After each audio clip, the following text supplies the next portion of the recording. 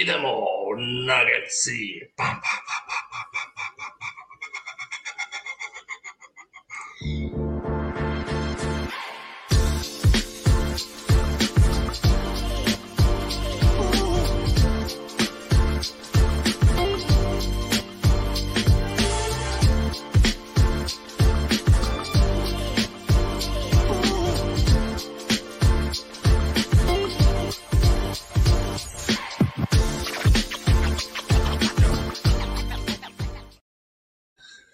Dobro večer, Nuggets nacijo i dobrodošli u novu epizodu Nuggets Srbija podcasta. Večeras od standardne ekipe ja sam solo, Miroslav čuva djecu, Voja je zbog vremenske razlike nije u mogućnosti biti s nama, Milan nam je negdje utekao, vjerojatno se svađa po Twitteru, ali nema veze, imamo dva pojačanja. Daniel Bratulić, dobrodošao. Bog, hvala na pozivu. Evo, imamo i Miroslava Nađija, Miroslav Nađa, da ga zovem Nađi, zato što on daljnji rođak od našeg Zika Nađija. Dobrodošao, Miroslav. Hvala na pozivu. Evo, vi ste oba dvojica u Istri trenutno, ali tako? Da, tako je. Znači, Sveti Petar u šumi i Novigrad, je li tako? Tako je. Evo, sad smo i prije podcasta saznali da je Daniel trenirao kod Miroslava u KK Novigrad, je li tako? Tako je. Da, tako je, da.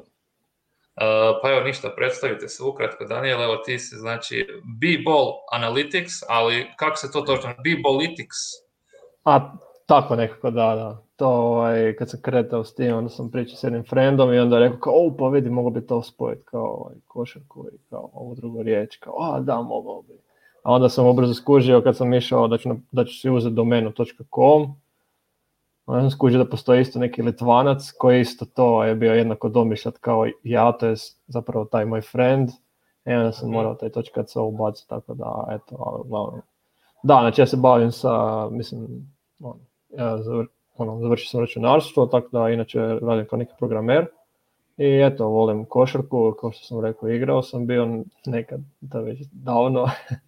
I volim košarku i od uvijek sam volio statistiku, što u košarci, što u svim ostalim sportovima. Ja sam skužio da NBA ima podatke i onda da se može s tim crtati lijepe grafove i tako eto, krenulo je sa svim time. I eto, to je to. Super. Znači, znači možete pratiti Daniela na Twitteru pod Daniel Bratulić, a na Facebooku stranica B-Ballitics. Tako da već smo šerali na našoj Facebook stranici i Twitter stranici članak 1 što je nedavno radio. Tako da to je to za Daniela. A Miroslav, ti se predstavi. Ja sam, slično kao i Daniel, veliki ljubitelj košarke. U statistiku sam se zaljubio rano. I onda počeo sam prvo sa, da kažem, statistikom, da kažem, domaćih liga, da li hrvatske lige, ABA lige i tako dalje. Onda ponukan nedostatkom brojki, nedostatkom statistike, malim stvarima sam sam počeo skupljati, izrađivati, dorađivati i napravio bazu podataka, tako da trenutno imam bazu podataka ABA lige sa kompletnom statistikom svih sezona, svih klubova igrača, razvijenu na način kako to rade u NBA preko 120 statističkih kategorija, što ni službena ABA liga nema. Tako da oni su me i prije godinu, dvije smo stupili u kontakt, tako da s vremena na vrijeme i za njih nešto pišem, neke stvari i surađujem sa ABA ligom oko nekih stvari. Čak je bio u planu prije ove krize, korone i svega, da bi napravili i proširili samu ABINU bazu upravo na tu naprednu statistiku i to malo izašli više van s tim, što njima nedostaje. Oni se baziraju na najosnovnijim stvarima. Evo, prije nego krenemo, možete reći te podatke koje vadite, je li to moguće, ako nekog zanima možda gledatelja, je li sve besplatno ili se mora imati neki premium account na, recimo, Basketball Reference ili nešto? Evo, prvo za Daniela, da nam ti kažeš. Mm-hmm. Pa da, sve je besplatno, ja nisam nikad platio ništa na Basketball Reference-u. Nekad sam koristio prije ono što su sad stavili za paywalla, ali to su uglavnom neke zanimljive stvari, kako se kaže, trivija, kao ko je imao 40 utakmica za redom više od ovo. A ovo što ja izvlačim uglavnom je sa nba.com-a i još jedino što radim je nekad Ono što možda nije tako lako doći do toga je skinem play by play, ja isto slično kao Miroslav, svako malo skinem onak cijeli play by play report, ono što možete naći za svaku utakmicu i onda nekad po tome iz toga nešto izvlačim. Ali da, znači to je sve besplatno. Znači, sve se može, samo se treba kopati. Da, točno tako, da. Doslovno, da. Znači, isto stvari za tebe, vjerojatno, Miroslave. Pa da, evo, konkretno za NBA u pravilu statistike su dostupne najviše na NBA.comu. Prije i Basketball Reference imao, ali oni su u zadnje vrijeme počeli naplaćivati neke stvari, tako da su malo manje dostupne stvari tamo. Ja sam čak kad sam razvio svoju bazu za ABA ligu sam upravo Basketball Reference kontaktirao i oni su mi puno pomogli u nekim stvarima, su dali mi nekakve primjere kako struktura baze treba izgledati, neke stvari, tako da su mi tu čak i pomogli u nekakvom startu, najosnovnije stvari su mi dali. Onda sam to, s obzirom da nisam programer, učio po principu pokušaja i pogreške i onda sam jednu te istu bazu izraživao 5 puta, to je trajalo 6 godina dok sam došao do nečega. A sad što se tiče konkretno tog razvoja svoje baze, tu radim izračune, sve radim sam. Znači sve koristim formule već naravno postojećih analitičara koji su formule izmislili ranije. Nisam ja takav ekspert da ih ja izmišljam formule nove i nekakve stvari, koristim postojeće formule, ali izračune radim sam u svojoj bazi. Super, zato smo vas doveli da imamo statističku večer, ali evo sad kad vidim da već po komentarima zazivaju Nuggets priče ljudi, pa da krenemo, evo Danijelo, ćeš nam ti prvi s ovim što si nam pripremio. Samo mi reci, jel ti trebam koji graf stavljati trenutno? Pa otkud želiš da počnemo? Evo, ti biraj. Pa evo, možemo početi zapravo s ovim gdje se vide sličice glava. To. Pa da, znači, baš slušao sam nedavno taj podcast, mislim i kad se gleda utakmice Denvera, dosta je, i kad se gledaju podaci, dosta je očito da Jokić malo slobodnih bacanja, malo ih šutira. Pogotovo, sad, jedan dobar pokazatelj je koliko je to zapravo malo kad se uzme u omjer sa šutevima u reketu. Znači, ovo na X-osi imate te šuteve u reketu, a ovo gore je na Y-osu su slobodna bacanja po utakmici. I jedan igrač iskače i to puno više od svih. To je direktni supartnik Jokiću. Tako da to me baš zaintrigiralo i odlučio sam to vidjeti. I eto, znači, mislim da je dosta očito da Embiid ima malo znači, da li imamo field goal attempts, znači u reketu, a gore Y znači broj slobodnih bacanja. Da, po utakmici. Tu sam maknio Ziona, zato jer Zion je Zion je full desno, on ima masu tih, on ima preko 13, oko 15 šuteva iz reketa. Pa čisto da ovako malo možda točnije vidimo brojke, iako neće se sad atakirati, ali otprilike da se vidi kako izgleda stanje. Znači Jokić je između 11 i 12 šuteva iz reketa, a koliko ima to? Oko 5 bacanja? Oko 5, da, tako nešto sitno. Što, znači ispod nekog prosjeka i ova linija kao pokušava fitat kako bi trebalo idealno izgledati ta linija, ali da, to nikad ne izgleda tako. Da, i eto, mislim, po ovome se može možda vidjeti ko zapravo iznuđuje, ko igra onako ružno, možemo to tako reći, jer, mislim, ne znam, Trae Young recimo, on je poznat po tome da ima puno slobodnih bacanja koji iznuđuje kroz one razne isprepletanja rukom i sve to, po onome po čemu je bio Harden poznat, a možete vidjeti da je Harden tik ispod njega, i tako da to je on jednostavno malo ekstremni primjer svega toga. A Giannis je zapravo, to opet treba imati kontekst, ali Giannis naravno da će imati toliko bacanja, jer ja bih rađe isto poslao njega na liniju slobodnih bacanja nego da mi proba položiti nešto god napravi to rekao. To će biti sigurno 2 poljena. Ako se smijem nadovezati na ovo, jedna stvar je tu isto jako očita. Ima jedan podatak da je zašto Embiid strašno odskače tu. Embiid ima više post-up pozicija nego 27 ekipa zajedno u ligi. On sam.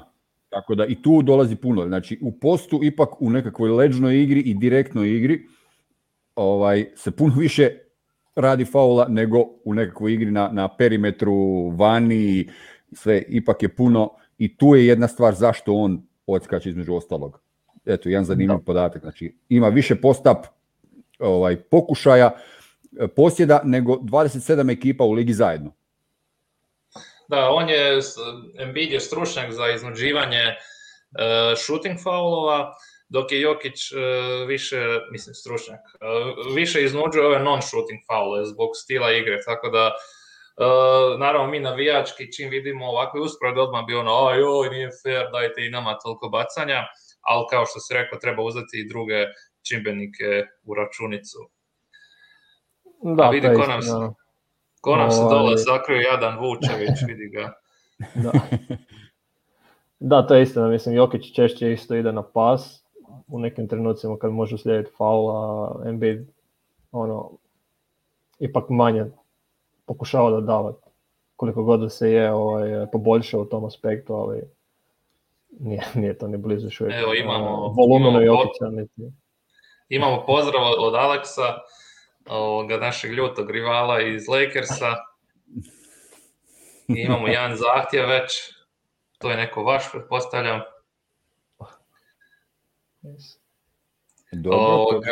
Ništa, evo, da te ne prekidam, da nastavi slobodno, Daniele. Pa, mislim, to je praktički više manje to. Mislim, nije ovo sad savršena neka aproksimacija, trebalo bi još da ćemo biti precizniji, pokušaj preko post-upa, odnosno napade preko post-upa i dodire u samom reketu i još u sve to zbrojiti prodore na koš, ali ovo sam brzinski samo sklepao. On je opet jasno pokazuje kakva je situacija. I vidi i našeg Džamala tu skroz lijepo. Džamal se skriva. Da. Znači, trebamo svi težiti da budemo kao Bradley Beal. Koliko često ulaziš pod koš, da toliko često dobiješ i bacanja. Dobro. Miroslav, ćeš ti idući, šta si nam ti pripremio? Ovako, ja sam postavio na Twitteru pitanje danas, vezano za Nuggetse, odnosno gdje su Nuggetsi, u čemu su najlošiji u cijeloj ligi, u kojem dijelu statističkom.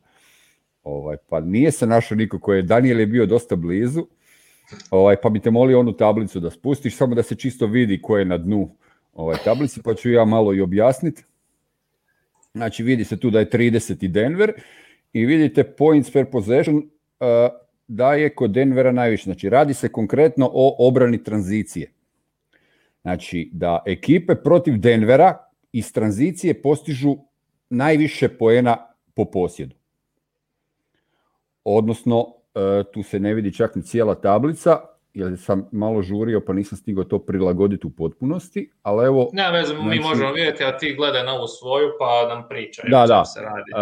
Znači, radi se o tome da u obrani tranzicije, kada se ne mora biti čak ni potpuna kontra, polukontra, znači neke tranzicije, dok nisu postavljene obrane, znači Denver je tu najlošiji, najviše poena prima po tranziciji. Tu je najbolji su Lakersi u toj situaciji, sad će Alex odmah biti sretan, ali imam za njega druge stvari pripremljene, tako da na kraju ću ga pokopat. Ono što je isto, znači u 54, skoro 55% situacija se postižu poeni kad se radi tranzicija protiv obrane Denvera. To je jedan vrlo zanimljiv podatak, to sam iskopao zahvaljujući Synergiju. Jer ovi podaci nisu dostupni ni na Basketball Referencu ni na NBA.com. Za ovo treba Synergy. Koliko je onda točno, ne vidim sad brojku, koliko je točno Denver znači prima po posjedu iz tranzicije? 1,225 po posjedu. Kako bi ti kao košarkaški trener, što ti misliš kako bi to trebalo spriječiti? Sad, tu je sad stvar, po meni vjerojatno, jer kad se pogleda druga stvar, individualno, kad se postavi obrana, gdje su, ko prvi brani tranziciju? Brane bekovi. Ili tako, su prvi u vraćanju i u obrani tranzicije.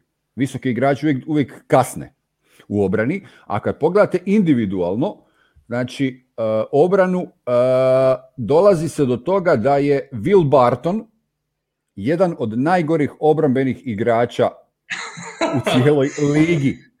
Evo, molim te da zastanemo na ovo, imamo dosta komentara protiv Bartona, evo taman je i ovaj JD, naš redovni komentator, postavio to pitanje. Evo ga, znači Bartona je tu spomenuo, bez Bartona će obrana perimetra biti bolja.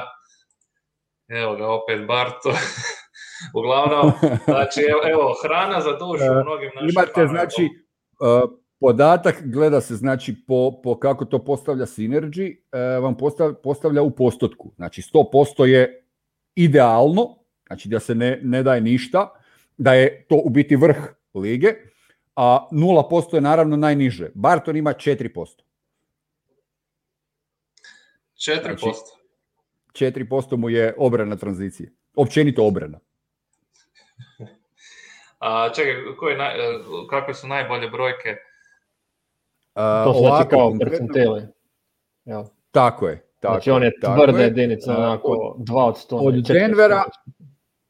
Od Denvera, znači ovako, sad ću vam reći overall, samo trenutak da ga nađem. Znači, najbolje brojke obrambene ukupno u Denveru vam ima Monte Morris. Vidi ti Monte, a?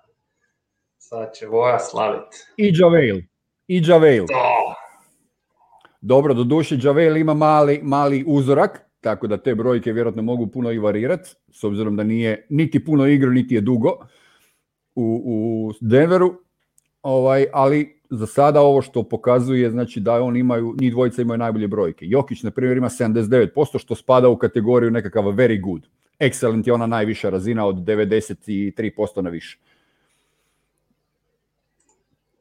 A reci mi, možeš iti Daniele, znači i dalje se među casual fanovima priča da je Jokić loš obrambeni igrač, ali mi mislimo da se dosta popravio.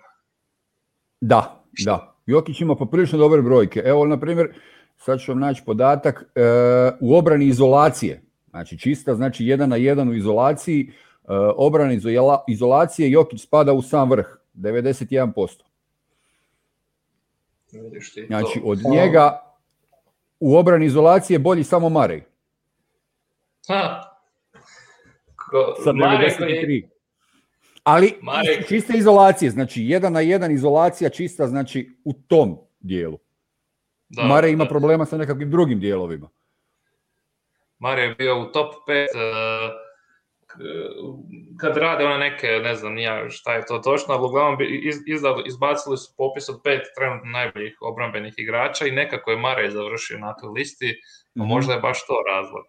Čekaj, ako je onda Murray u prvom... A u toj istoj obrani izolacija, Will Barton ima 4%. Znači, tu je daleko najlošiji. Imate još podatak, ne znam, na ovako, u obrani posta. Znači, Nikola Jokić je na 76%. Što je very good. Dok je, ne znam, najlošiji je tu... samo da vidim... PJ. Ali dobro, on ima jako mali uzorak. Opet Will Barton, naravno. 6%.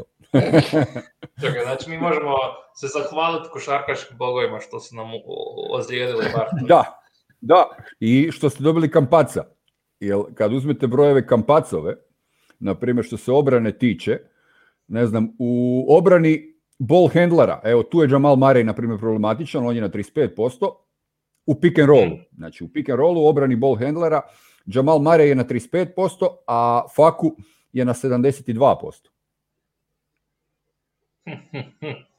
A tu je Monte najbolji, zato vjerojatno ima i ukupan dobar na 93%. Znači, Barton nek slobodno uzme bolovanje koliko mu treba. Po ovome što sad čujemo. Evo, pita nas Neven. Aha, reci Daniel. Pa ne, što se tiče samog Jokića, evo ja ne znam da li su igrali tako i prošlih sezona, sad se ne sjećam, ali on igra onako dosta drugčije od većine 50, više od 50-60% ostalih centara, gdje oni uglavnom blicaju kad je u pitanju pick and roll, znači on onaki skače gore i onda ih pokušava već tamo smesti i postoji podatak da on Jokić je možda i najbolji centar u deflectionima, ima ih onako puno. I jako velik broj je, mislim, tih deflectiona, mislim da to sad ne dolazi, da nema još takvih podataka, ali jako velik broj tih deflectiona dolazi upravo tad kada je on iz blica i onda dobro nekad pročita pas, a i samo to što je tamo njegova prisutnost onda jednostavno smetne ovog ball handlera. Vrlo inteligentno u biti izlazi van i na inteligenciju, na čitanje igre, na pravilno postavljanje, nadoknađuje nekakve možda brzinu u nogama i takve stvari, jer čita igru i prema tome se postavlja i to mu je veliki plus, a što se vidi u krajnjem slučaju na drugom kraju terena, ono što on vidi i što prepoznaje u naprijed situacije, to jako malo igrača može. Da. Ne znam, zanimljiva mi je ta schema, obrambena, uvijek onda onako dosta, kako se tu kaže, agresivno rotira, ne znam da li postoji taj pojam, i onda često se zna dogoditi, ne znam da li je, to bi isto bilo zanimljivo vidjeti, je li Denver najgori u ligi po tome što nakon takvih pick and rollova onda slijedi pas u corner, mislim da su top 3, bottom 3, znači po dozvoljenim šutevima u kornerima. I to je, mislim, nus produkt takvog načina obrane, ja bih rekao. Jer na neki način dobro sprečavaju rolanje i dobro sprečavaju obranu u reketu, ali onda ako dođe lopta, imamo tog nižeg igrača i onda to se zna češće iskoristiti. Znači, corner trica. Da. To je to. Da, to se može vidjeti isto na NBA-u, to sam danas, dok sam tražio odgovor na Miroslavovo pitanje, sam naletio na to. Da. Znači, trebamo bolje čuvati tricu iz kuta i tranziciju. Morat ćemo naći neko rješenje za to. Evo, prije toga pitam Neven kakve su brojke za Portera, pa ako imaš nešto za to, Miroslave.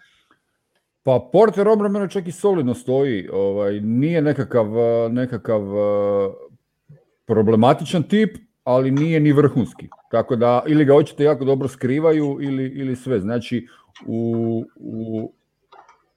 ajmo ovako podatak, znači generalno obrana Porterova je prosječna. Znači spada u skupinu prosječna 38%, ali onaj donja granica je prosječnosti. Po referensu konkretno, ajmo ovako, kada brani izolaciju, Porter je na 74%, što spada u very good. Tako da tu nije na razini, ne znam, Jokića ili Mareja, ali evo, na razini Millsapa, Millsap je na 79, tako da tu su negdje. Evo, taman je baš Nikola pitao za Millsapa, šta za njega imamo. Tako da možete slobodno komentirati, ljudi, ovo je neki free flow podcast, ja kao voditelj nisam ništa pripremio, ja sam tu moderator, a Miroslav i Daniel nam bacaju statistike iz džepova, iz rukava, gdje god da stignu, tako da ako vas nešto zanima, slobodno pitajte, pa možda budu imali rješenje. Dakle, šta smo, znači riješili smo... Evo, zanimljiv jedan podatak, Aaron Gordon nije baš najbolji u obrani posta. Je? Da. Doveli smo ga za obrambene zadatke, u napadu nam šteka. Tako znači, da... ali baš u obrani posta, znači kad ga se spusti dole, to mu je najslabiji dio, dok u nekakvim drugim dijelima je i elitan. Znači, u obrani rollmana... Eto to. U obrani rollmana DC Gordon na 84%, što spada u gornji dom ukupno u ligi. Izolacije, konkretno Gordon, tu je below average 25%. U 1 na 1, znači izolaciji. Malo smo se prevarili, možda oko nekih zaključaka, ako brojke kažu tako, ali izgleda funkcionira Real Denverovo. Ali evo, zato puno bolje funkcionira u piku na ball handleru. 76%. Da. To će nam trebati ako budemo igrali protiv Jute, recimo, na Michelu, da ga stisne. Tu ćete morati da njega gurat van i Fakua. Znači da zaustave, jer ono što sam ja i pretpostavio, Denver može imati najviše problema po meni sa ekipama koje baziraju igru preko bekova. To su tipa Sunsi, odnosno Utah. Jer njima je sva igra se zasnovana na dva vanjska beka koji onda mijenjaju pozicije 1-2 međusobno i tu jako puno igraju pika i osnova cijele igre sve im je na tome.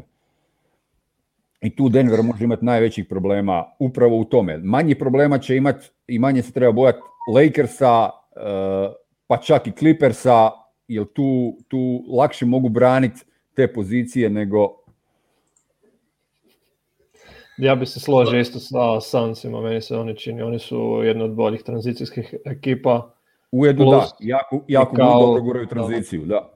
Plus Mikal Bridges i Cameron Johnson u kutovima i Torrey Craig, ja mislim, i Crowder je isto tamo, da, tako da ja mislim da i sve te tabulicanje, ja mislim da ne bi toliko dobro funkcioniralo na Chrisu Paulu. Ako je netko ko može izaći iz takvih situacija, to je onak svakako on. Tako da, ajmo se zaigrat sada, znači imamo, ajmo reći, ovih 6 ekipa u i oko Denvera, znači iza i ispred Denvera, znači imamo evo Lakers-e, Clippers-e, imamo Utah, Phoenix, Portland i ko je još ostao? Dallas. Ajmo ih od najtežeg matchupa do najlakšeg matchupa. Šta kaže? Evo Daniel, ti prvi šta? Znači ti misliš da je isto je Phoenix ili Utah? Phoenix. Da, Phoenix. Svakako najteži. Znači... Ja bih rekao da je Phoenix najteži, pa ja ne bih možda otpisao baš Lakersa tako brzo. Mislim, ako postoji netko ko može braniti Jokića efikasno, to je Anthony Davis, mislim.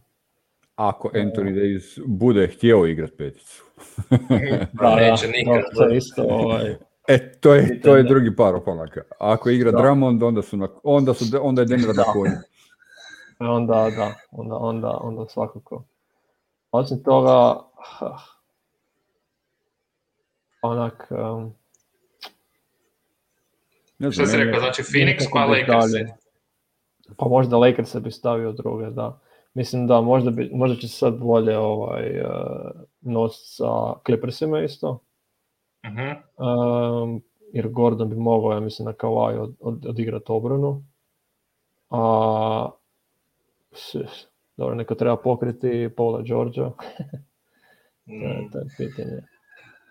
A ne znam, za Utah, Utah isto, znači, što se tiče obrambene strane, Denveru to baš ne paše, kao što je rekao Miroslav, ali u napadu, ne znam, opet oni mogu dosta lako eliminirati tu prisutnost Goberta. Mislim, Denver je doslovno najbolja ekipa za tako nešto, pošto se sve vrti od centra i to od centra koji je na trici, znači to je ta caka, tako da sada da li bi ih stavio baš kao najlakše, pa opet ne znam, opet je to Gobert i opet on će 1-1 obranu odigrati u postu, kad bude post-up, on će to odigrati dobro, ali ovo na trici, a tako će se vrtiti puno napada, to će biti teže. Šta ti kažeš dalje, Miroslave? Ti si rekao, znači Phoenix, Utah? Phoenix, Utah iz tog razloga što napad vrte preko bekova, gdje je Denver malo tanji. A druga stvar zbog učinka Gobera. To je Daniel u jednom od svojih ranijih članaka objašnjavao učinak Gobera u obrambenom dijelu, koliko on ne samo da umanjuje realizaciju ispod obruča, koliko uopće tera ekipe da prilaze obruču. I koliko je protiv njega, kad je on prisutan na terenu, koliko uopće manji je pokušaj uopće šuteva unutar i oko obruča. Tako da tu je ogromna stvar. Gober koliko toliko može usporiti Jokića, zaustaviti ga ne može niko, to svi znamo, to je jasno, ali ga koliko toliko može usporiti i smanjiti taj učinak Jokića u određenoj mjeri, a i svi se sjećamo serije u krajnjem slučaju prošle, gdje je Murray sa svojim ludim igrama kontra Mitchella u pravilu izvuko tu seriju van. Tako da Murray je vani, napadački, ko će tu odgovoriti? Da. Osim Jokića. Da, sjećam se, tad su bile dosta zamjerali Jokića. Šta je i bila igra tu, zašto je u toj seriji Denver na kraju uspio izvući van?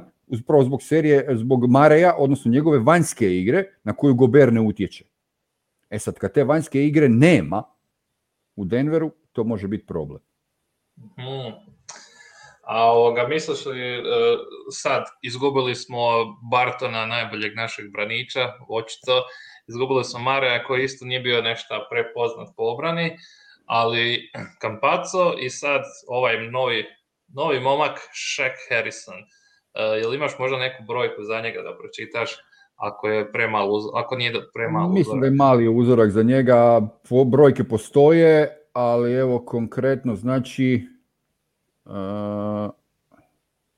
Shaq Harrison 88% mu je ukupni obrambeni učinak, evo konkretno što se obrane tiče, ali je jako mali uzorak, tako da uzmimo to sa velikom rezervom, taj podatak. Evo, pitaju nas da bacimo neke kvote za play-off. Mi samo nagađamo šta se događa. Te stvari nisu besplatne.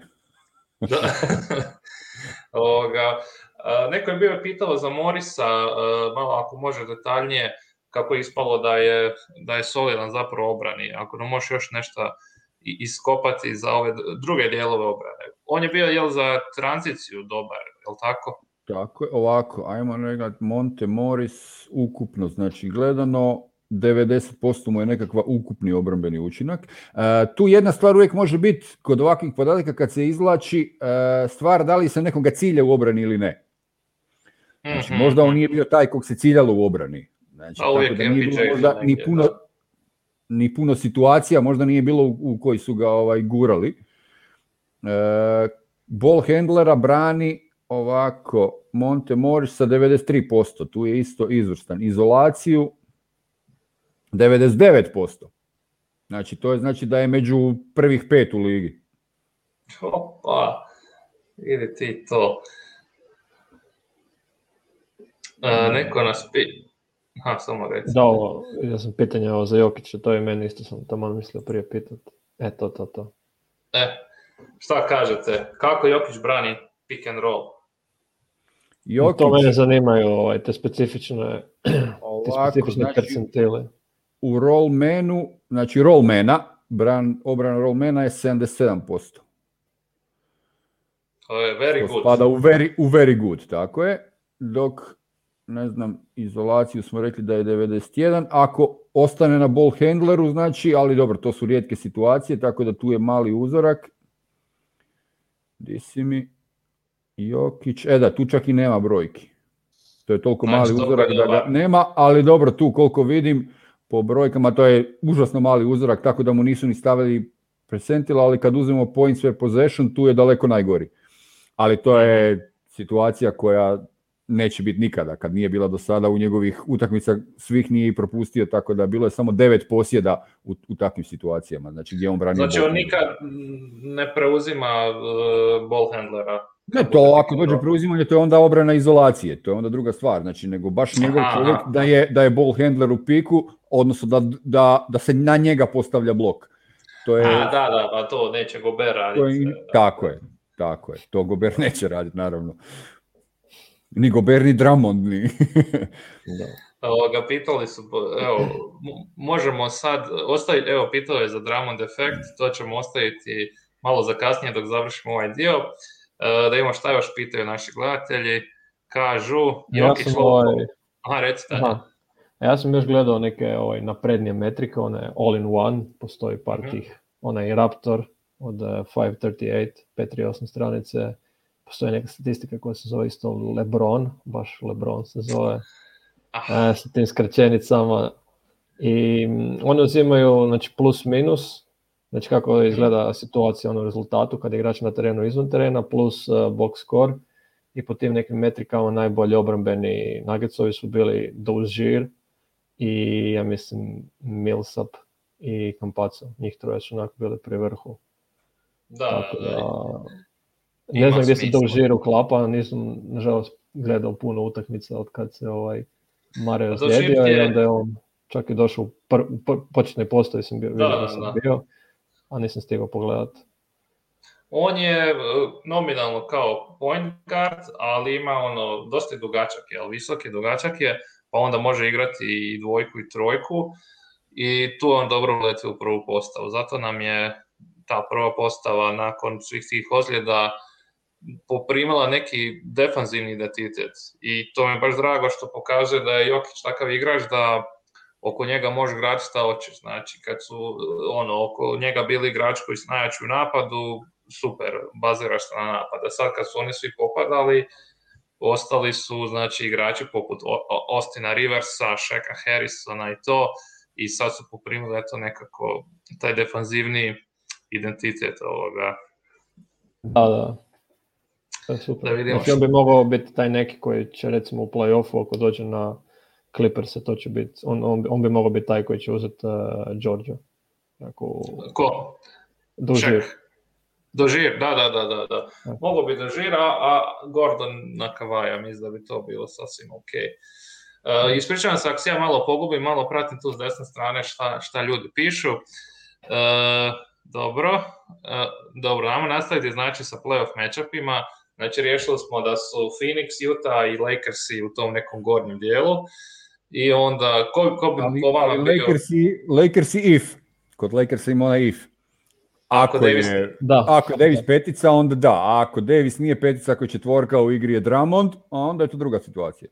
Ajmo sad pričati nam o tom Drummond efektu. Znači, Miroslav je dvogodišnji navijač Detroita, još od doba Bad Boysa. Prvih Bad Boysa, znači kad je to bilo, kraj 80-ih, početak 90-ih. Da. Pa nam je par zanimljivih informacija o Drummondu rekao. Meni najbolja bila naravno da se čovjek boji i vlastitog i tuđeg znoja, i na Redditu sam pronašao, ti si mi rekao jednom da se na poluvremenu mijenja dres, a na Redditu su napisali da nakon svake četvrtine, tako je. Da. Tako je. Pa ajde nam priča malo o tom Drummond efektu. Šta ćemo najjednostavnije usporediti njega ovako, Drummond, i spominjali smo Gobera. Idemo sa napadačkim učinkom, jer su tu, ako gledamo gabarite, jedan i drugi su centar. Jedan i drugi su više manje, čak mislim možda isti broj godina ili godina dana razlike iskustva, znači što se tiče igre u NBA-u. Jedan i drugi su centri bez šuta, znači sve im se bazira na igru oko obruča. Druga stvar, jedan i drugi nemaju leđnu igru, što ima Embiid. Znači, Embiid je opet kategorija druga jer ima leđnu igru, njih dvojica nemaju. Tako da njih dvojicu se može uspoređivati po tim nekakvim, znači sve što se bazira na njihova napadačka igra je na nekakvom nakon pika rolu i po spremanju otpadaka. To je igra na kojoj se oni baziraju. Sad, tu dolazimo do kad uspoređujemo konkretno njih dvojicu. Konkretno u ovoj sezoni. Znači, jedan i drugi, mislim čak Gober još nešto malo više, preko 70% svojih šuteva upućuju unutar restricted area. Znači, pod samim obručem. Da. I kad uzmete ukupan postotak šuta, Gober, znamo svi koji malo prate da je trenutno najbolji po ukupnom postotku šuta iz igre u cijeloj ligi. Sa 60 i skoro 68%. Sad, Drummond, znači ima istu igru kao i on, a Drummond na bazi sezone postotak šuta mu je 48,8. Znači, to imaju bekovi koji šutiraju trice. Da. A on ima to ispod obruča. Sa dolaskom u Lakers se malo je podigao, znači ovih 14 utakmica u Lakersima došao je do 53%. Znači malo se je popravio, ali još uvijek je to daleko ispod očekivanog za nekog čovjeka koji radi koji ordinira ispod obruča isključivo. Kad im uzmete, ne znam, postotak šuta sa slobodnih bacanja su praktički isti. Čak i Drummond nešto malo bolji. Za 2%. 62 protiv 64. Skokovi Drummond ima određenu malu prednost, ali čak i ne, krivo gledam, Gobert ima skok više. Nije nešto, Drummond ima prednost u asistencijama, tako je. Drummond bolje asistira, ali to je bilo asistiranje ukupno u sezoni. Dok kad je došao u Lakers se je pao, pa su se tu više manje izjednačili na 1-3, odnosno 1-5 su, jedan i drugi. Tako da nije. Ono što Drummond ima više izgubljenih lopti između ostalog. I sad kad pogledate sami podatak, Drummondov konkretno unutar baš same restricted area, znači ono je bio ukupan šut gdje je bio na 53% sa Lakersima, kad uzmete mu da je u samom restricted area on na 54%. Znači, a Gobert je na 75%. A Gobert je na 75%. Sad, to je... Šta reći? Bila je baš rasprava na Twitteru kad je bilo LeBron se buni protiv sad play-ina, to mu sad jedanput ne paše i ide i onda baš i Stanjin Delimehić je napisao, bio je između ostalog i vaš gost, koliko se sjećam, je napisao kao ma šta, Lakersi će sad ući u play-in i gube od Warriorsa u play-inu. Ja sam na to samo dodao, zabit će im Curry tricu sa loga 10 sekundi prije kraja za +1 i onda će Drummond fullat u zadnjoj sekundi zicar sa pola metra. Go to guy. Da, evo, ja sam gledao Drummonda, imao sam tu čast gledati ga u Cavaliersima sad, nisam baš toliko pretjerano prošle godine u Detroitu. A ti si navijač Kausa, jel? Da, recimo, jesam. Ove godine, a stvarno ih nisam popratio jer eto imam toliko toga zanimljivog. Uglavnom, ja sam stalno dobivao dojam da je on u napadu jednostavno Jokić za sirotinju. Znači ono što Jokiću prolazi, on je dodavanja, on izgubi loptu. Zato toliki, znači on je pokušavao toliki broj dodavanja sa ovoga elbowa, znači sa slobodnog bacanja sa kuta, od kud kreće. Mm-hmm. Ali ti koševi, taj postotak u restricted area, to jednostavno bili su loši šutevi, to su bili neka forsiranja i da, sve rekao. Evo još jedan podatak, imate sad jako puno se govori o screen assistima. Znači što njima kao centrima to bi morala biti jedna od bitnih stvari u igri. Konkretno, Gobert ima 6,3, a Drummond ima 2,9. Znači, nema kruva Drummonda. A dajte mi recite ovak, znači, kad smo se mi kao Nuggets fanovi prepali potpisivanja Drummonda, to je bilo više, evo recimo, zbog tipa ovog komentara, znači kad su prošle godine bili Howard i JaVale McGee, dobro, vjerujem da su po brojkama puno bolje od Drummonda, ali što je nas strah? Nas je strah da ne bi Vogel samo bacao jednog za drugim centra, da izmori Jokića, da ga sa par prljavih trikova, znaš, da ga malo lupi, pa onda svaki drugi, treći put da ne sudi faul, znaš, tako da to je nas strah, da ga ne bi izmorili, znači, s tim nekim glupostima, jer imaju dosta tih visokih tijela koji su nebitni ako dobiju 6 faul. Pa evo, šta mislite o tome kao taktiku Lakersa? Da se treba toga bojati, šta ti kažeš, Daniele? Pa da, to je, baš sam, kad se krenuo pričat, upalio sam si isto ja neke brojkice. Prošle godine tako i nekako otprilike izgleda. Doslovno su se mijenjali na Jokiću. Znači, otprilike podjednako vremena. Da. Čak je Howard bio najviše vremena na Jokiću i onda onak Davis i McGee nakon toga. S tim da vjerojatno Davis je u tom crunch time-u, mislim da su onda krenuli smanjivati. Da. Evo nam prijatelj Alex priča da je Vogel spreman na prilagodbu play-off, što je se vidjelo prošle godine. Da. To je to što Ali smo je li rekli, Davis znači. spreman? Je li Davis spreman? Ma sigurno je, da. Ja se isto sjećam da je odigrao obranu i to je bilo sasvim ok obrana. Da, i Vogel je isto jako dobar coach. Mislim, to se vidjelo sad po tome kad nije bilo ni Davisa ni LeBrona. Oni su još uvijek bili pri vrhu lige u defensive ratingu. Znači, bez Davisa koji je već godinama onako depoj defensive player kandidat. Tako da... Mislim da su čak i bili bolji neko vrijeme bez ove dvojice. Možda. Ali obrambena strana, ovo je napadačka. Da. Pa evo sad imate, baš je danas objavio Goldsberry, on u njegovu tablicu što objavio na mjesečnoj bazi. Lakersi vam imaju to znači za mjesec april 7. obranu lige. Ali zato je napad tek 28. Da. A dobro su, mislim, iako ih ne volimo, ali svaka čast kako su se snašli bez ove dvojice. Tako da, nek njih dvojice dalje nastave sjediti, što se mene tiče, nama bi pasalo. Šta sam htio reći? Da, to je tako kad je napad oko LeBrona koncipiran i kad nema njega, onda mislim da Schroeder nije na toj nekoj playmakerskoj razini baš, pa to sve pati. Schroeder je idealan 6. igrač koji će ući sa klupe na 15-20 minuta i onda tu povući tu klupu, odraditi, zabiti svojih, 15 poena u tom periodu. On je idealan igrač za takve stvari, ali za voditi ekipu, voditi napade, bazirati na njemu da on bude kreator, baš i ne.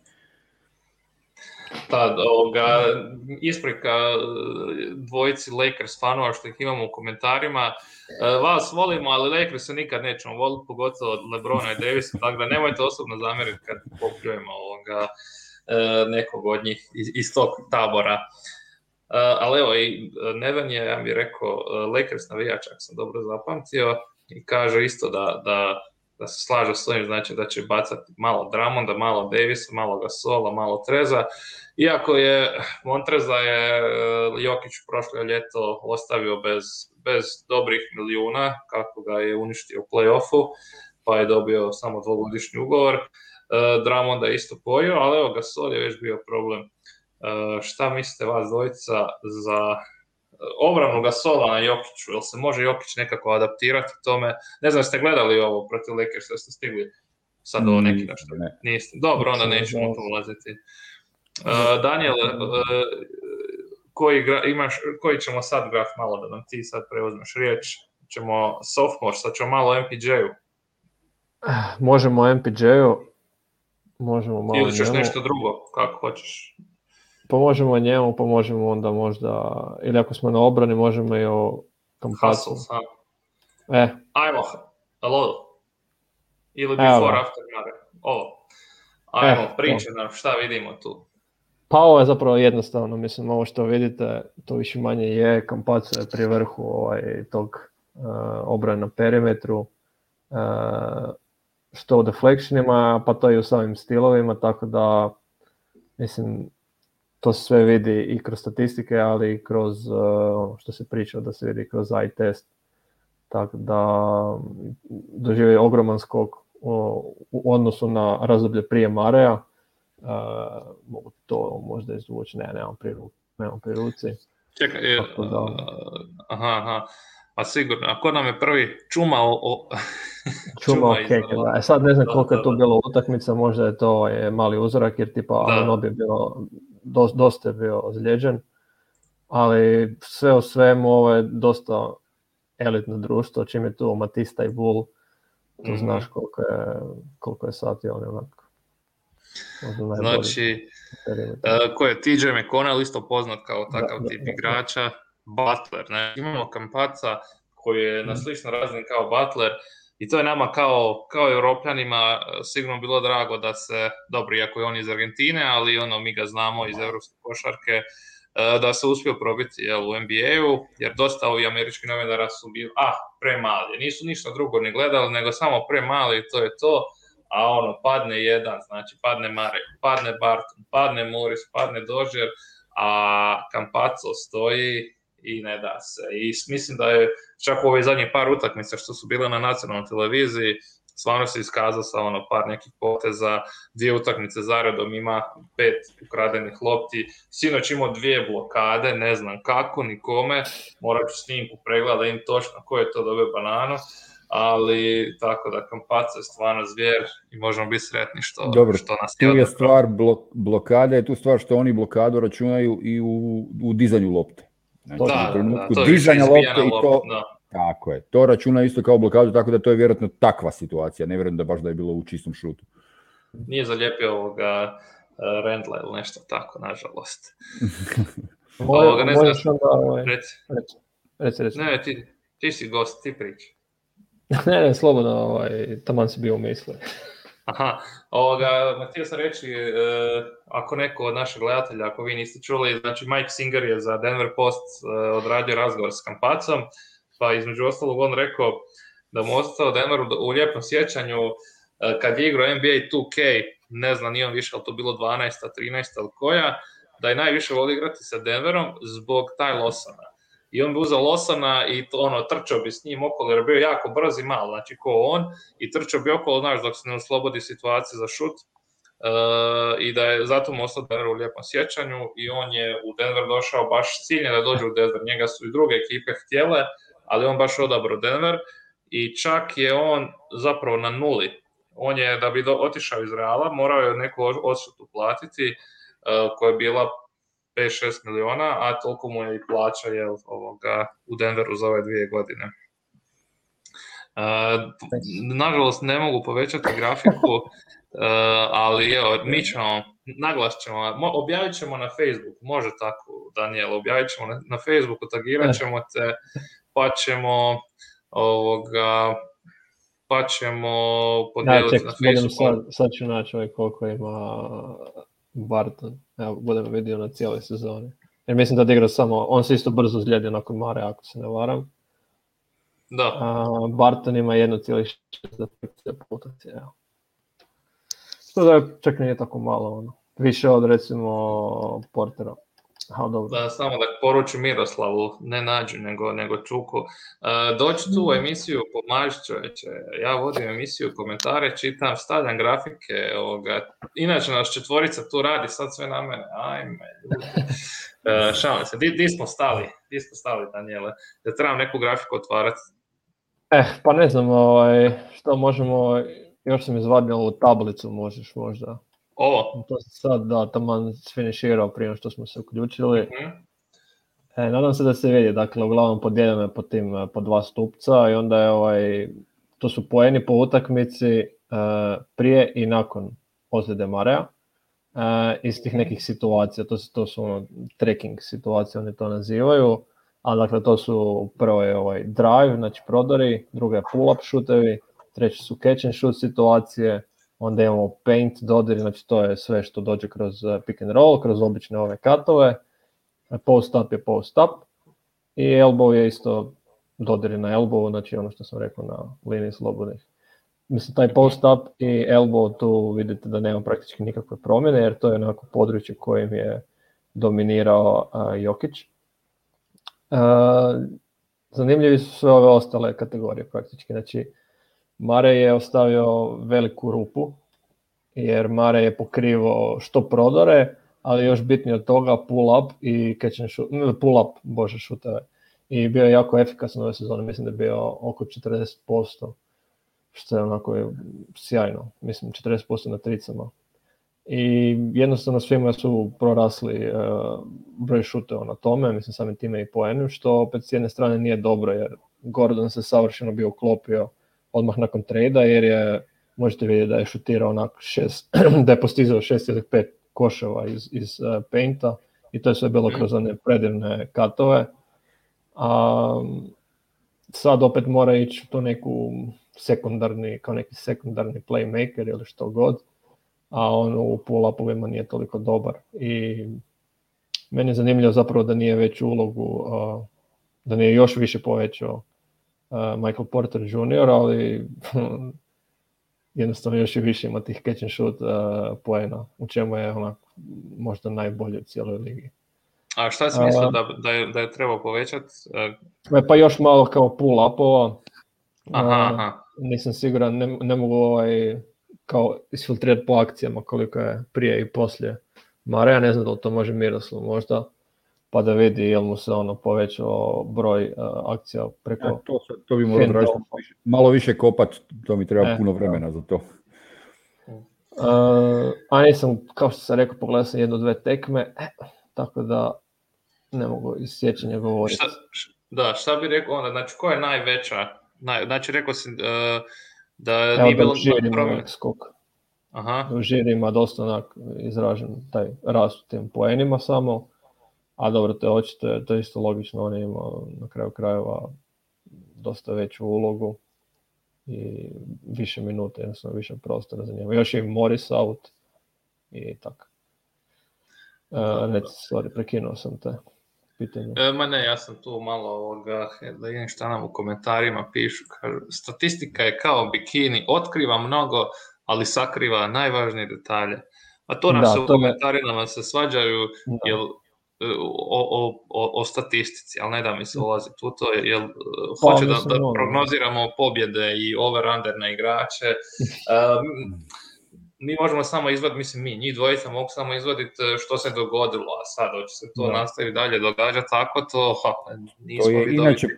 Inače pogreška u tumačenju statistike gdje se očekuje i mnogi misle da je analitika, odnosno statistika i analitika, da je to nekakvo prognoziranje nečega. Nije, to je samo izvlačenje situacija koje su se dogodile i objašnjenje, odnosno prikazivanje tendencija određenih. I onda se na osnovu tih tendencija, da li individualno određenog igrača, da li timskih tendencija, se može graditi nekakva taktika i prilagoditi određena taktika.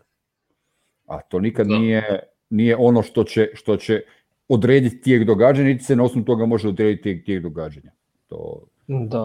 Da, mislim da je Alex odgovorio na ovo neko Zlatkovo pitanje, gore kao koliko je važna statistika i sve to.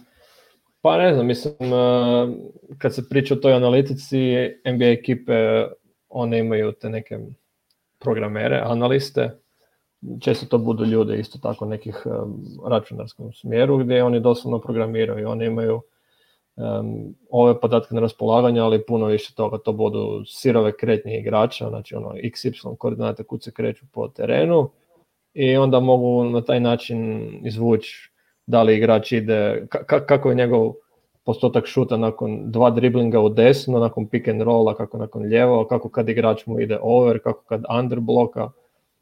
I to su još neke dodatne stvari. Najsitniji detalj, da. Ja sam nešto slično radio 2017. za Marka Gasola. Znači, išao sam proučavati Marka Gasola i pokušao sam mu naći slabu stranu.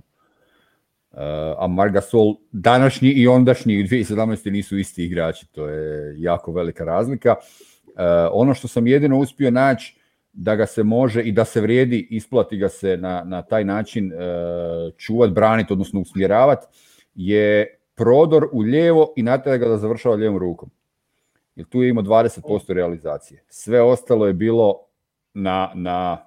na vrhunskom nivou, odnosno u samom vrhu nekakvoj eliti. To je jedina stvar koja je bila, znači usmjeri ga u lijevo, ali mu ne dozvoli, jer on vrlo često kad je kretao u lijevo, završavao je desnom rukom. Znači, nemoj mu dozvoliti, ostani uz njega, radi mu kontest i natjeraj ga da završava lijevom i to je jedini način. I to sam radio s namjerom za Eurobasket 2017. za reprezentaciju. To sam u suradnji sa Draženom Oreškovićem, koji je bio tadašnji Ačcin pomoćnik, radio i njemu slao to i tad je to bilo vrlo uspješno.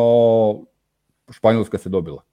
Doduše kasnije su bili neki drugi kiksevi, ali dobro, o tome nećemo. Da. A jel za obranu bi znao možda šta mu je slaba točka u obrani da prenesemo ekipi iz Nuggetsa? A to bi morao malo istražiti, nisam taj dio išao istraživati gdje je slabi, ali sad ćemo postaviti jednu drugu stvar. Kako sam postavio pitanje je gdje je Denver najlošiji u cijeloj ligi, a gdje je Denver najbolji u cijeloj ligi? Svemu ostalo.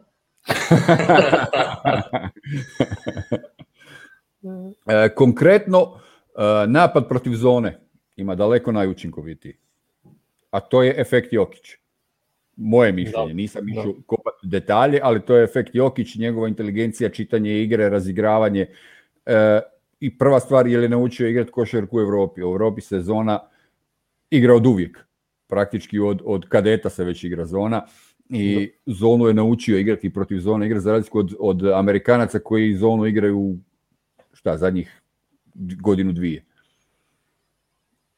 Tako da to je kao što postoji efekt Drummond, tu postoji efekt Jokić.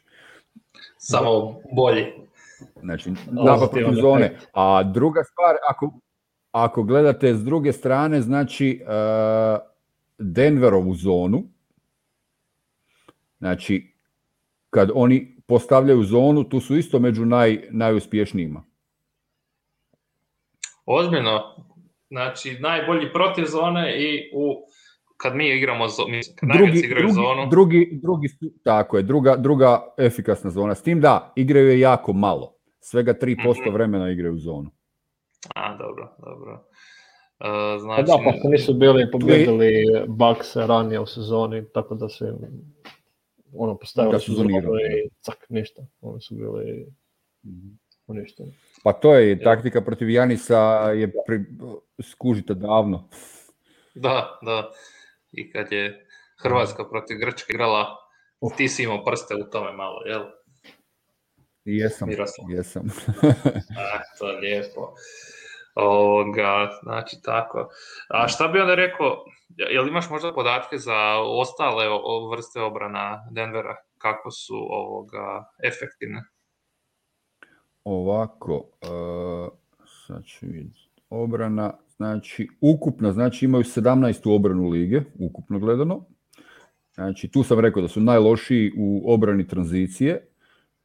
Na postavljenu obranu, znači half court, su vrlo dobri, 6. su u ligi. Ovako, onda imamo ovako protiv, znači kad je zona to smo rekli da je druga, kad je obrana čovjeka su 8. u ligi, u presu su loši, ali zato ga igraju jako malo, znači u nekakvom presingu su 28. od 30 ekipa. Ne znam, u obranu spot-up šuteva su 23. u ligi, tranzicije, to sam rekao da su najlošiji. U obrani ball handlera, znači u piku, su najbolji u ligi. Ozbiljno? Opa. Da, u obrani protiv katova su 8. u ligi. U obranu izolacija su 5. u ligi. Čekaj, samo malo, kako onda, kad si rekao da se za Phoenix i Utah, rekao si da bi tu Denver mogao loše proći zbog obrane ball handlera. Tako je. Oni jesu bolji, ali nemaju... Oni jesu tu najbolji u ligi, točno, ali oni tu... šta je tu druga stvar? Što imaju... Te dvije ekipe imaju bekove, 2 beka koji oba igraju ball handlera i vrte svu igru na taj način. Znači, ne nužno preko pika. Gdje oni razigravaju jedan drugoga, odnosno, znači nije pik ne služi isključivo za rolanje i tako. Oni dobro brane pik samog ball handlera, ali to ne znači da on nije razigrao dalje. Da, ok, kužim. Dobro. Znači, oni će zatvoriti ball handlera, ali tu postoji ovaj drugi bek, odnosno ovi drugi šuteri sa strane kojima se otvara pozicija. Jer tu imate, znači, ako pogledate u spot, tako je, zato imate spot up gdje su 23. u ligi. A to je upravo to, znači, nakon pika razigravanje u stranu gdje onda u spot upu, znači, to je ta stvar. Idemo sad na sophomore. Znači, zamolili smo Daniela da nam usporedi brojke sophomore godine, znači druge sezone u NBA-u, našeg Michael Portera sa nekim drugim igračima. Pa evo, Daniela, šta si nam spremio? Pa evo, znači uzeo sam sve od 23. do ove godine, čisto da vidimo kako on stoji sa tim nekim elitnim igračima koji su već u drugoj godini iskočili. I to je jako dobro. Nema možda toliko poena, ovo je isto dosta jednostavan graf, ali mislim on je ima tek treću napadačku ulogu u ekipi, pa praktički sve do Jamala, jel? Ali fascinantno je taj njegov effective field goal, koji vidite da je malo veći od običnog field goala, jer on uzima u obzir šut sa 3 poena. I nalazi se u tom centarskom društvu i svejedno je tu Dramod, iako je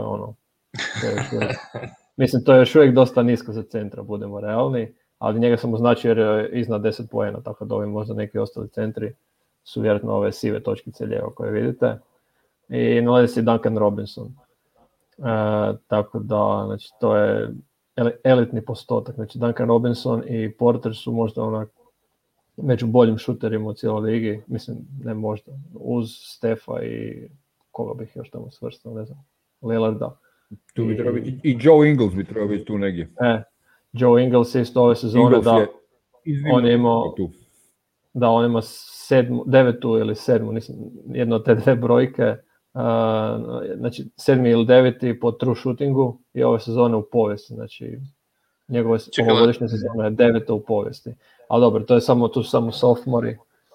Sophomori, da. Jel nam Klay Thompson tu negdje ili Kevin Durant, jer s njima dvojicom često uspoređuju Portera. Da, Durant je dolje desno, vidi ga. Vidi ispod LeBrona, da, iznad Donovan. Ne znam gdje je Klay. Ne vidi se, da. A ja uzeo sam znači, podjelu po vrsti akcije, znači koliko poena, odnosno posjeda uzima koliki je udio posjeda je po akciji, tako nešto. Znači to ima ove akcije koje je bio Miroslav nabrajao, znači ball handler nakon pick and rolla, rollman, znači gdje on rola prema košu, post up, onda imamo cutting off, tranzicija, izolacija i tako još neke stvari. I ja sam probao izračunati sličnost sa isto u zadnjih 5 godina sa svim igračima. I znači to je čisto uspoređivalo profil šutova ovog Michaela Portera Jr., ne samo efikasnost, koliko je on dobar u tome, i po tome recimo ispao je dosta sličan sa Jaylenom Brownom iz pred 2 godine. I bio je i TJ Warren isto dok je bio u Phoenixu isto pred 2 godine, znači čisto po profilu šuta, oni su isto igrači koji su imali jako puno koševa, jako puno pozitivno kroz tranziciju. Mislim da je on, Michael Porter, najbolji Denverov igrač u tranziciji, ako se ne varam. I on jako često zna potegnuti trice i to pogađa, što je onako bolesno. I osim toga isto ima katove i post-upove i nema toliko post-upova, spot-upove sam htio reći, i često skaču u napadu, što je slično bilo tim igračima. Znači, ja bih rekao Michael Porter, što si rekao, Daniele, da. Michael Porter, upravo to, Daniele, što si rekao, je najbolji u tranziciji. Znači 87 mu je realizacija. Da, znači, tako da mislim ovo što si pitao, mislim da je on slični negdje možda Clayu sad nego Durantu, jer Durant je ipak više kreirao iza sebe šutove. Porter ima, ja mislim, preko 70-80% asistiranih pogodaka, što je jako, jako velika brojka. Mislim, naravno, to odgovara i njemu i Nuggetsima, jer to su efikasni opet šutevi kad uzmeš nakon nekog dobrog pasa, a sva sreća njih ne nedostaje. Ali da, mislim, sad pitanje hoće li on zahtijevati veću ulogu pa da iskorači više, jer to je sad... Evo sad neću se još puno zadržavati da idemo. Znači Miroslav je, kako je za ABA ligu radio te statistike, pa je tako radio to i dok je Jokić bio MVP ABA lige, a znamo svi da će ove godine biti MVP NBA lige, tako da u tu raspravu nećemo ne ulaziti jer nismo Kendrick Perkins. Pa evo, što nam možeš reći o njegovim brojkama iz ABA lige kad je bio MVP? Kako bi se to sada nešto igrom usporedilo? Da, ja mogu samo reći, da tada, za razliku od ako ju osvoji ove godine, nije bila zaslužena. Tad nije bilo, sad je, da se Tada razumijemo, nije. samo da navijači ne polude. Tada, ako ju dobije, apsolutno zasluženo i po meni je on prvi i jedini kandidat za MVP, a mi možemo razgovarati jedino o tome komu je najbliži. Da. I kad smo to spomenuli komu je najbliži, jako rijetko se spominje u tim razgovorima Chris Paul. No sad se već počeo dosta. Po meni upravo to. Trebalo bi ga se jako puno spominjati u toj. Jer uzmite Phoenix, prošle godine nije ušao ni u play-in. Ne da nije ušao u play-off, nije ušao ni u play-in. A ove godine imaju drugi skor lige. A više manje promjena u sastavu je samo Chris Paul. Da. Tako Jay Crowder. Dobro. Ali nije on toliko bitan. Dobro, nećemo sad cijepiti, znači šta ide. Da. Skoro sam rekao Šarić, ali znam da je on bio još prije. Šarić sa svojih 15 minuta ima nekakvu ulogicu, ali nije bitan faktor. A bio je i prošle godine, da. Ja sam tada pisao članak za portal Balkan Basket koji je tada egzistirao, gdje sam redovno pisao neke stvari vezano baš za statistiku, da Jokić je tada, mislim to je bila stvar ABA lige, tada oni su MVP-a proglašavali na osnovu one ukupne valorizacije, što je apsurdno. To nije statistički podatak koji je relevantan uopće, a kamoli podatak na osnovu kojeg treba proglasiti MVP-a. Jokić tu je bio na osnovu toga najbolji u sezoni tada. Međutim, kad pogledate neke stvari, i bio je nominalno čak i prvi skakač lige po prosjeku broju skokova, ABA lige, međutim, kad se to pogleda, kad se to spusti malo na nekakvu bolju razinu, ako ćemo već gledati statistiku, Jokić je tada, šta je bila stvar? Igrao je u Megi, gdje je Mega u prosjeku imala 8 do 9 posjeda više u odnosu na druge ekipe. I normalno kad imaš 8 do 9 posjeda više, da možeš imati i veću mogućnost i poena i skokova, odnosno tu ukupnu valorizaciju da možeš imati automatski veću. I kad se to svede na istu razinu, onda je to već nešto sasvim drugo. To onda više nije isto. Oni nemaju kao per 100 possessions, kao što NBA ima statistiku. Tako je. I onda kad ga tu pogledamo, Jokić je nekakva realna vrijednost, mu je 25. mjesto po poenima, 8. mjesto po skokovima, 33. mjesto po napadačkoj učinkovitosti, a 25. mjesto po obrambenoj učinkovitosti. Kad se to svede, ako ćemo gledati statistiku malo detaljnije, kad se izjednače te razlike u broju minuta, u broju posjeda, onda to dođe nešto sasvim drugačija slika, ako ćemo gledati statistiku. Da on možda je bio tada jedan od boljih igrača u ligi, možda i najbolji, ajde o tome bi se dalo diskutirati, jer je bio još zelen dosta, ali bio je sigurno najveći potencijal u svakom slučaju. Ali MVP lige nije bio, pogotovo iz jednog razloga, između ostalog, Mega je tada završila 10. A ne može biti MVP baš iz ekipe koja završi na 10. mjestu od 14 ekipa. To je kao da sad bude MVP Zach LaVine. Pa baš i ne može. Da. Jako good point, da se nadoveže na ovo što je rekao Miroslav za posjede, broj posjeda. To je isto zato, zbog toga su i Wiltove brojke prenapuhane. I to se često zaboravlja, ali pace u 60-ima je bio onak iznimno ogroman. Puno veći nego danas. Da, pace je sad zadnjih par godina nešto narasao u odnosu na prijašnje godine. Da. Ali je opet bitno sporiji nego što je bio u 60-ima. Tako da tu neke stvari da točno taj broj skokova po utakmici, pogotovo što su tada i postoci šuta bili kudikamo niži nego što su danas. Da. Taj broj skokova nije realan u odnosu na kad se to stavi u današnje okvire. Točno to, da. Mislim je nestao. Šta sad? Hoćemo infiltrirati neke druge ekipe.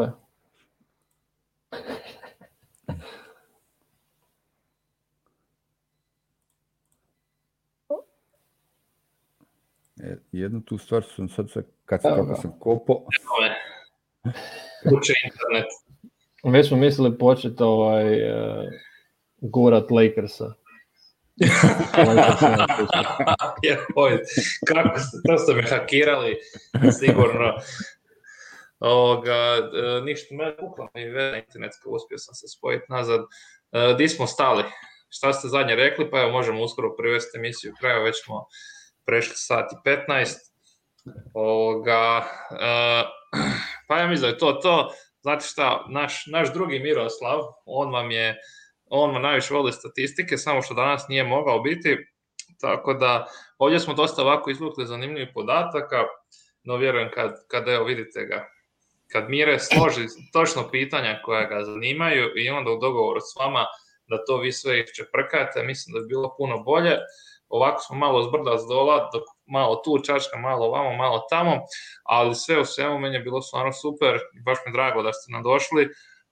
Najbitniji podatak je bio naravno za Drummond efekt koji se nadam da će uništiti Lakers-e.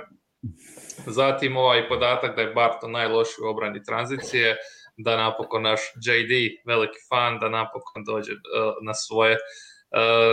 Da i nama možda nekima otvori oči koji to nismo vidjeli. Zanimljivo bilo i da je Morris dobar u obrani, a ovo što je nam Daniel pripremio, znači razlika između prije i poslije Marea, te brojke, kako je Gordonu trebalo porasti, brojka njemu pale, to mi nije nikako jasno. Usporedba MPJ-a sa ovim ostalim velikanima poput Drummonda, nažalost, u drugim sezonama svojih karijera. Tako da hvala vam puno što ste došli. Prije nego što vas pozdravim, idemo malo neke prognoze. Evo ovako, ja ću vam reći što ja mislim, znači što ja želim. Ja želim da Denver završi 4. i da ide na 5. Maverickse i onda, sad, da će biti prvi Phoenix ili Utah, ajmo reći da će biti Phoenix i da tad ide na Phoenix. I znači tu malo na iskustvo, na ovo, na ono, već Denver ima više iskustva u play-offu nego Phoenix, bez obzira na Chrisa Paula. Tu ispadne Phoenix, a 3. 6. da se potuku Clippersi da izbace Utah u polufinalu i onda finale Denver Clippersi, a to već znamo da Denver ima tu bolji matchup. Pobjedimo Clipperse i onda u finalu, ne bih htio Brooklyn, Detroit, ja sam za, Detroit, Plumlee, MVP i Detroitu ide naslov. Ne, u finale, nek bude Philadelphia. Mislim da Brooklyna, da je Brooklyn ima prvo u trojicu i ako jednog ne ide, ako drugog ne ide, odmah neko uvijek ima, nego Philadelphia da se nekako izbori. Evo, šta vi kažete na moj plan? Evo, Daniele, ti prvi. Ali protiv Brooklyna, to je bila kiša koševa. Ko bi ga zastavio? Svidio sad što je Janis napravio. Da. Brooklyn iskasapio ih. Znači pogađaju sa mid-range-a, a Jokić sve to može konzistentno raditi. Tako da, to je bilo ludilo. Da, mislim, taj plan je dosta dobar. Ja mislim da bi bilo bolje Ja mislim da bi svim ekipama bilo bolje izbjeći Lakers u svakom slučaju, to su ipak Lakersi. Osim Clippersi. Da. Jel? Ti misliš da bi Clippersi htjeli taj matchup? Po meni Clippersi bolje da ciljaju Lakerse nego ne znam, Phoenix. Jel, što misliš to? Pa zato što u matchupu, gledajući matchup, Clippersi najlakše mogu braniti i da su LeBron i Davis zdravi i 100%, Clippersi su oni koji ih najlakše mogu braniti. A opet napadački teže će braniti njih Lakersi s druge strane na ovim pozicijama nego u kontrasmjeru. Istina, da. Znači, to je savršen plan. Clippers i Lakersi u prvoj rundi, znači da to je Alex ide kući sa svojim LeBronom. 4-5 i tu je odmah Lakersi lete van. 3-6 nek bude. Ja bih htio raditi da Denver bude 4. Mislim da će biti lakše tu kombinaciju napraviti. Jer ovo Lakersi ako budu na granici 6. 7. Znači, i onda ako Denver bude 3. makar ne budeš Los Angeles Lakers 6, ali ako budu 7 nekim slučajem, iako mislim da više baš i neće, onda opet u drugoj rundi ideš na Lakers, jer mislim da će Lakers izbaciti Phoenixa ili Utah na kog više nalete. Tako da, znači, savršeno bilo treći Clippers i šesti Lakersi, a evo, Denver Dallas, šta mislite to? Jel Denver tu ima prednost i bez Mareja? Da. Da, tu Kampaca staviti samo među noge ovome Dončiću i... Kampaca, a neki kažu da bi Gordona trebalo staviti na Dončića. Ja bi prije stavio Kampaca. Iz čistog razloga, ali ga da mu bude dosadan praktički od koša do koša. Znači da igra doslovno flastera na njemu. Da. Od do, da mu jednostavno prokuša ga sa svojom brzinom, sa brzim nogama, spriječi da što manje ima loptu, da se što prije riješi lopte. Samo na taj način. A onda kad i dođe u napad, kad je u postavci igre, onda treba biti tu jako dobar help defense, ići riskirati sa nekoga sa strane acinu taktiku primijeniti. Ostaviti jednog ili dva, s njim riskirati, pa ako ga krene, jebi ga, onda ne ide. Oni su zajedno igrali u Realu, ako se ne varam, jel? Moguće. Da. Dobro, znači Denver izbacuje Dallas u prvoj rundi play-offa, to smo riješili. Onda druga runda, ja bih rekao Phoenix da će nam više pasati nego Utah. Znaš zašto? Utah je već dobila pod upetu u Denveru dosta puta i mislim da bi moglo doći do osvete, a Phoenix još nema tu nije stavio Denveru metu na leđa i manjak iskustva u play-offu. Sad, neću vas pitati šta mislite, šta će tu biti, zato što znam da ćete reći da je Phoenix tu jači. Ali ja kažem, Denver do kraja.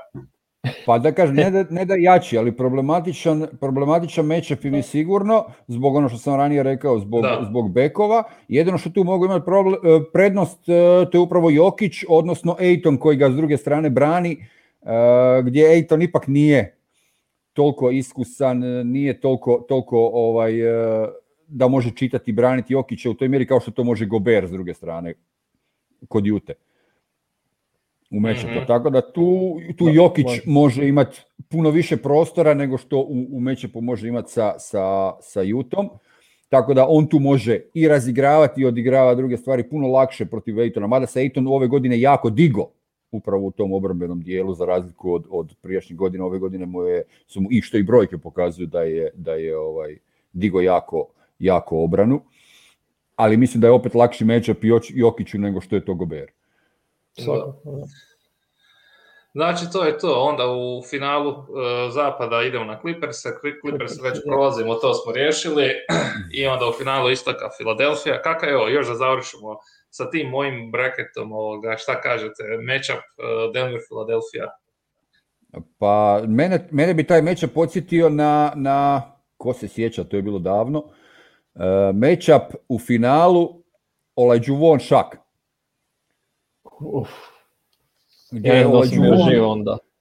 Gdje je Olajuwon njega doslovno školovo Shaq. Doduše Shaq je bio jako mlad, ali Olajuwon ga je školovo unatoč njegovoj snazi, unatoč to je nekako sve. Je jednostavno na profinjenost, na inteligenciju, neke stvari ga je školovo. Ja vidim taj matchup tako. U ovom slučaju Olajuwon je Jokić, a Embiid je Shaq. Znači, Denver naslov po tom kriteriju. Ako bude došlo finale Philadelphia-Denver, Jokić školuje Embida. Da, samo što će ih izbaciti Utah prije, ali dobro. Ne, izvješćemo Utah, idemo na Phoenix, čovječe. Utah će biti druga, Utah će ispast od Clippersa, to je već sve riješeno. Aha, dobro. Sve sam ja to riješio sa Adamom Silverom, imamo se na brzom pozivu. Ništa, već smo skoro sat i po. Hvala vam puno što ste došli. Super je bilo, stvarno tih podataka smo naučili, pratili se dosta gledatelja. To je to, hvala vama što ste nas gledali i ostali. Mi u nedjelju imamo našu standardnu emisiju, mislim da je nedjelja u 7 na večer. Voja nam se javlja iz Denvera. Voja sutra ide u Denver, bit će tamo 3 noćenja i javit će nam se uživo iz Denvera. i onda ćemo se malo posvetiti ovim utakmicama, nažalost je on poraz od Lakersa i kako je Faku skoro završio karijeru Davisu kad se sudario s njim, pa ćemo spomenuti naravno ovu čudesnu pobjedu protiv Knicksa, kako je Jokić duplo više poena zabio u prvoj četvrtini nego cijela ekipa Knicksa i kako je, ne znam kada sam zadnji put vidio da je netko u prvoj četvrtini riješio utakmicu. Doslovno ostatak utakmice je bilo ono garbage time, samo neka druga vrsta toga. I sutra nas čeka veliki derbi s Brooklynom.